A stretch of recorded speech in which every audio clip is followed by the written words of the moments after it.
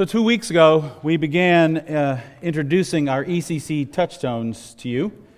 These touchstones have been discerned by the pastoral team with input from the ministry planning team and council.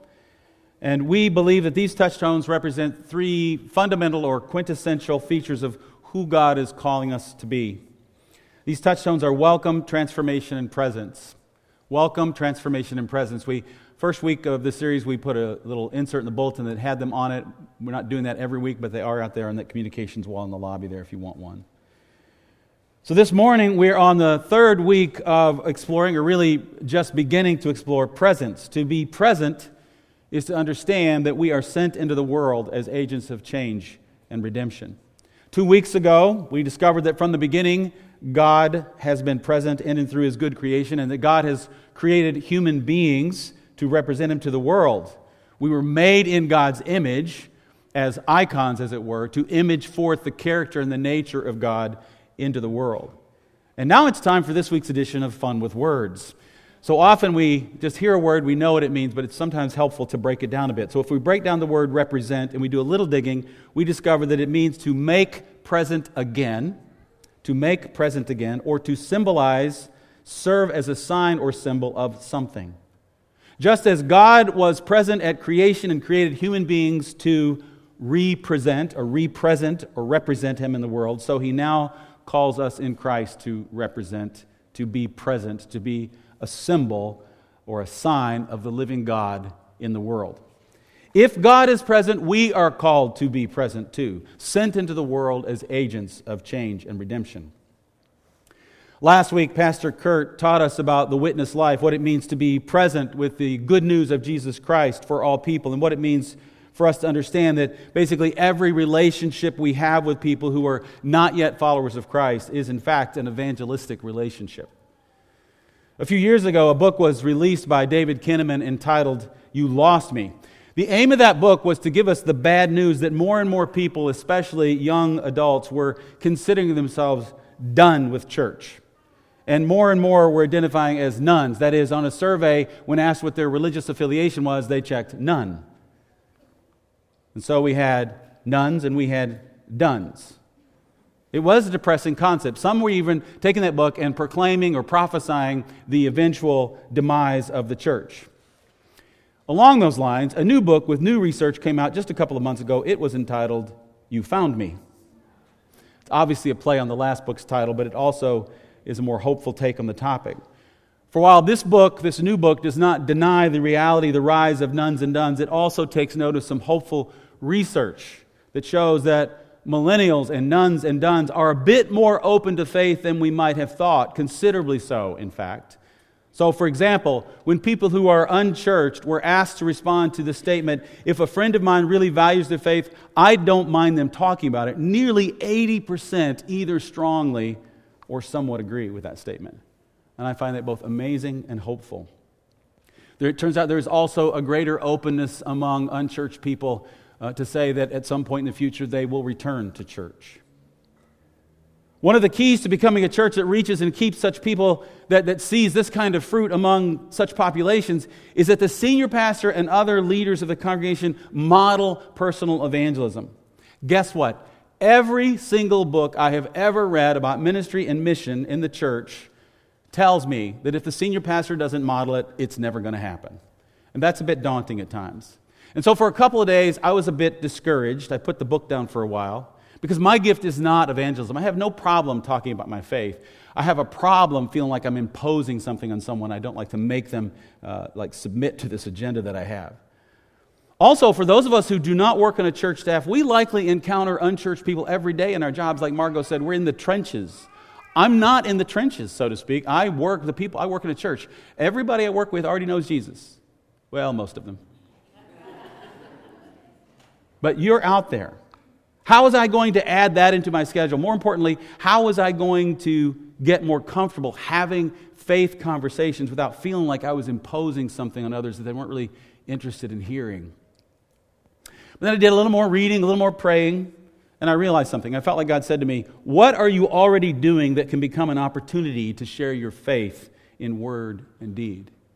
What are you already doing that could become an opportunity to share your faith in word and deed. And I realize that every single week I go to my other office at Starbucks to work on my sermon, sometimes twice in a week. Every week I am in a place in the community where I can build relationships. And even if that goes a bit slowly, I can at least pray for people I see even as I'm working on my sermon. Although I have to tell you, this past week when I was there, one day, there were at least, including me, 3 tables that had pastors at them. So that may not work in the long run, but right now, everybody seems to have the same idea. So by the grace of God, in a space originally meant to get me into a different space, to clear my head, and to have a good cup of coffee, I am seeking to turn that into holy ground. Then I was also reminded that I have a membership at the YMCA that I rarely use. I use it in the winter months when it's too cold or icy to go running. I run there. But perhaps I could begin to work out there a little more often. Some of you have memberships there too, where I might be able to build relationships and share my faith. And finally, one of the things I've wanted to do for a couple of years now is to join a local astronomy club of some kind. For there too, I can build relationships. I can be an agent of change and redemption because, after all, space nerds need Jesus too.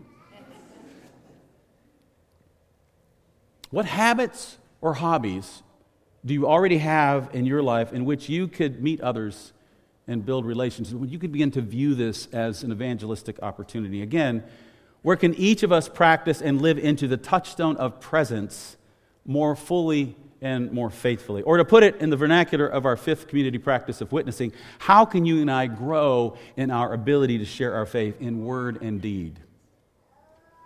What steps might we take to raise our own evangelistic temperature one more degree? For the past couple of weeks, I have been working on my sermon at Starbucks, getting to know the names of the baristas and praying for them. I also pray for some of the customers when I see them, and I'm just going to pray for that person. If we remember the bless material that Pastor Kurt reminded us of last week, this is how we begin with the letter B, begin with prayer. You don't know what God might do if you just practice praying for people. Last week, Kurt spent some time in the Gospel of John and examined the nature of evangelistic relationships with the woman at the well, as well as some of his own experience in reaching others with the good news of Jesus, both his successes and his failures.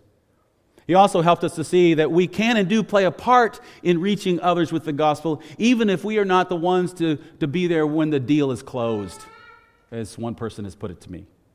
You see, closing the deal isn't the only part of evangelistic work. It may be the fun part, but it's not the only part. You see, God is at work in the lives of those He draws to Himself long before we arrive on the scene and long after we leave.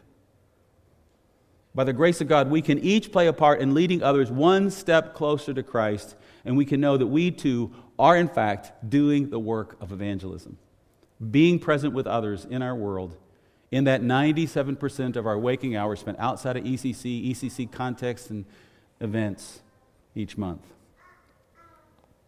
We seek to grow in our ability to share our faith in word, to bear witness to the good news of Jesus Christ. We are also called to share our faith in deed.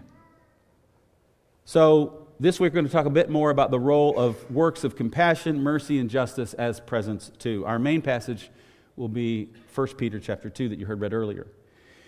And in the first part of that passage, Peter speaks of who his readers were before they came to know Christ, and then he hints at steps they need to take now that they have come to know Christ. And in doing so, Peter does us a favor of previewing our next touchstone, transformation, which we'll be talking about in the weeks to come. Therefore, rid yourselves of all malice and deceit, hypocrisy, envy, and slander of every kind, since you've come to know Christ. Rid yourself of these things. Like newborn babies, crave pure spiritual milk, so that by it you may grow up in your salvation, now that you have tasted that the Lord is good. Now that you have tasted the goodness of God, and He has brought you into a relationship with Christ, there is more yet to experience, Peter says. There is more left to encounter on this journey, namely that we need to grow up. That we need to be transformed. Rather, we get to be transformed. We get to grow up. It's not a have to, it's a get to. We get to be transformed into something new. Christoformity. People in whom Christ is being formed and fleshed out. Then after that, Peter refers to Christ as the cornerstone of the temple, who is to become a stumbling stone for those who reject Him. For the people of Israel, a stumbling stone was something you trip over that causes you to stumble away from God. Those who reject Jesus stumble over Him and fall away from God. And so he says in verse 7, "Now to you who believe, this stone is precious, but to those who do not believe, the stone the builders rejected has become the cornerstone, and a stone that causes people to stumble, and a rock that makes them fall. They stumble because they disobey the message, which is also what they were destined for." But then he switches things up a bit to speak to those who have not stumbled over Jesus and rejected him, but have chosen to embrace him instead. His whole point in bringing up those who have rejected Jesus is to compare them with us, those who receive and follow Jesus. And when he describes these people, when he describes us, he borrows from Old Testament imagery that described God's calling on the people of Israel. So speaking now directly to them, and then also now to us. Verse 9, "But you are a chosen people, a royal priesthood, a holy nation, God's special possession, that you may declare the praises of him who called you out of darkness into his wonderful light. Once you were not a people, but now you are the people of God. Once you had not received mercy, but now you have received mercy." As Israel was chosen, so are we. As Israel was chosen for a purpose, so are we. As Israel was chosen to be a royal priesthood, so are we. But what does that mean? To be a priest in the Old Testament sense was to be two things. It was to represent the people before God. It was to represent the people before God, to be a go-between who intercedes for the people in their relationships with God. It was to make the necessary sacrifices on behalf of the people so that they could remain in good standing with God. And it was to pray for them. We begin with prayer. Second, to be a priest was to once again represent God before the people. Israel was originally intended in their chosenness to be a light for the Gentiles, the nations. Their chosenness came with responsibility, not just privilege. The responsibility that was Israel's to bear and is now ours to bear is that we are to be a light to the nations. That we represent God in Christ, in word and deed, in the world, as agents of change and redemption. As Israel was a holy nation, so are we. To be holy is to be separate. It is to be set apart for sacred purposes. We as the church of Jesus Christ and we as individual followers of Jesus are set apart for God's sacred purposes as well. As Israel was God's special possession, so are we. We belong to God. We, like Israel, are a chosen people, a royal priesthood, a holy nation, God's special possession. Why? So that we may declare the praises of him who has called us out of darkness and into his wonderful light. To declare the praises of God in the world is to proclaim the presence of God in the world. To declare the praises of God in the world is to declare the presence of God in the world. It is also to declare and proclaim the work that God has done and continues to do in and through Christ Jesus and his church. What might that look like? Dear friends, I urge you as foreigners and exiles to abstain from sinful desires which wage war against your soul. Live such good lives among the pagans that though they accuse you of doing wrong, they may see your good deeds and glorify God on the day he visits us. Peter compares us to those who were in exile in Israel's history. In 586 BC, the Babylonians conquered Judah, the southern kingdom of God's people, and took the cream of the crop back to Babylon in captivity. They were foreigners and exiles. They could have felt, and indeed many did feel, that God had abandoned them and that somehow God's plan was now off track, but this was not the case. For even in exile, God had a plan and God's redemptive purposes were at work. The prophet Jeremiah wrote a letter to the exiles during this time to encourage them. This is what he said. This is what the Lord Almighty, the God of Israel, says to all those I carried into exile from Jerusalem to Babylon. Build houses and settle down. Plant gardens and eat what they produce. Marry and have sons and daughters. Find wives for your sons and give your daughters in marriage so that they too may have sons and daughters. Increase in number there. Do not decrease. Also, seek the peace and prosperity of the city to which I have carried you into exile. Pray to the Lord for it, because if it prospers, you too will prosper. Just as Israel was in exile, so are we. Peter calls us foreigners and exiles. We, like they, are called to live differently in this place. We are called to live good lives, Peter says. We are called to do good deeds. Why? so that those among whom we live and work and play and go to school will see our good works and will be drawn into the kingdom of God, so that on the day that God visits us, they may glorify God as we will. In Jesus' Sermon on the Mount, he says something very similar to this. In Matthew chapter 5, Jesus says, "You are the light of the world. A town built on a hill cannot be hidden. Neither do people light a lamp and put it under a bowl. Instead, they put it on its stand, and it gives light to everyone in the house. In the same way, let your light shine before others, that they may see your good deeds and glorify your Father in heaven." Not only are we to be present in sharing our faith with our words, we are also to be present in sharing our faith with our good deeds. Good deeds of holy and good lives in which we bear the fruit of works of compassion, mercy, justice, kindness, friendliness, grace, love. But these two ways, word and deed, these two ways of sharing our faith go together. They don't need to be divorced from one another. In fact, in the research done for the book I mentioned earlier, they discovered, quote, "Churches where compassion and justice ministries were a priority were also some of the best at reaching new people and growing through new professions of faith in Christ." In other words, those that cared about the physical, mental, and social needs of the community were the most likely to be most effective at bringing people to Christ into a congregation. Again, those that cared about the physical, mental, and social needs of the community were the most likely to be most effective at bringing people to Christ and to a congregation. When 12 business groups committed to doing evangelism in the country of Thailand, they were studied by missiologists, and there were some interesting findings. Each of these 12 businesses had as sort of a philosophy, a business as mission philosophy, but they used two different methods to accomplish this mission. The first 6 businesses focused on conversion as their primary objective. And they considered developing a successful business to be a byproduct. If it happened, icing on the cake. But it was not their driving goal. They used business as a way to get in the country, to make connections, to bring people to Christ. Mark Russell, the author of the book detailing the study, called these businesses the converters. The converters. The other 6 businesses, however, took a different approach. They focused on building businesses that succeeded. They wanted their business to succeed. They hired local people, they built the local economy, and overall did more social good. These people, these businesses, Russell called the blessers. The study discovered that the blessers saw more conversions to faith than did the converters. In fact, survey says, at a ratio of 48-1. Over several years, 96 people gave their lives to Christ through the blessers, and only 2 came to faith through the converters. If we want to be effective in reaching people with Christ, we need to be present to our community and to our world in both word and deed, not merely one or the other.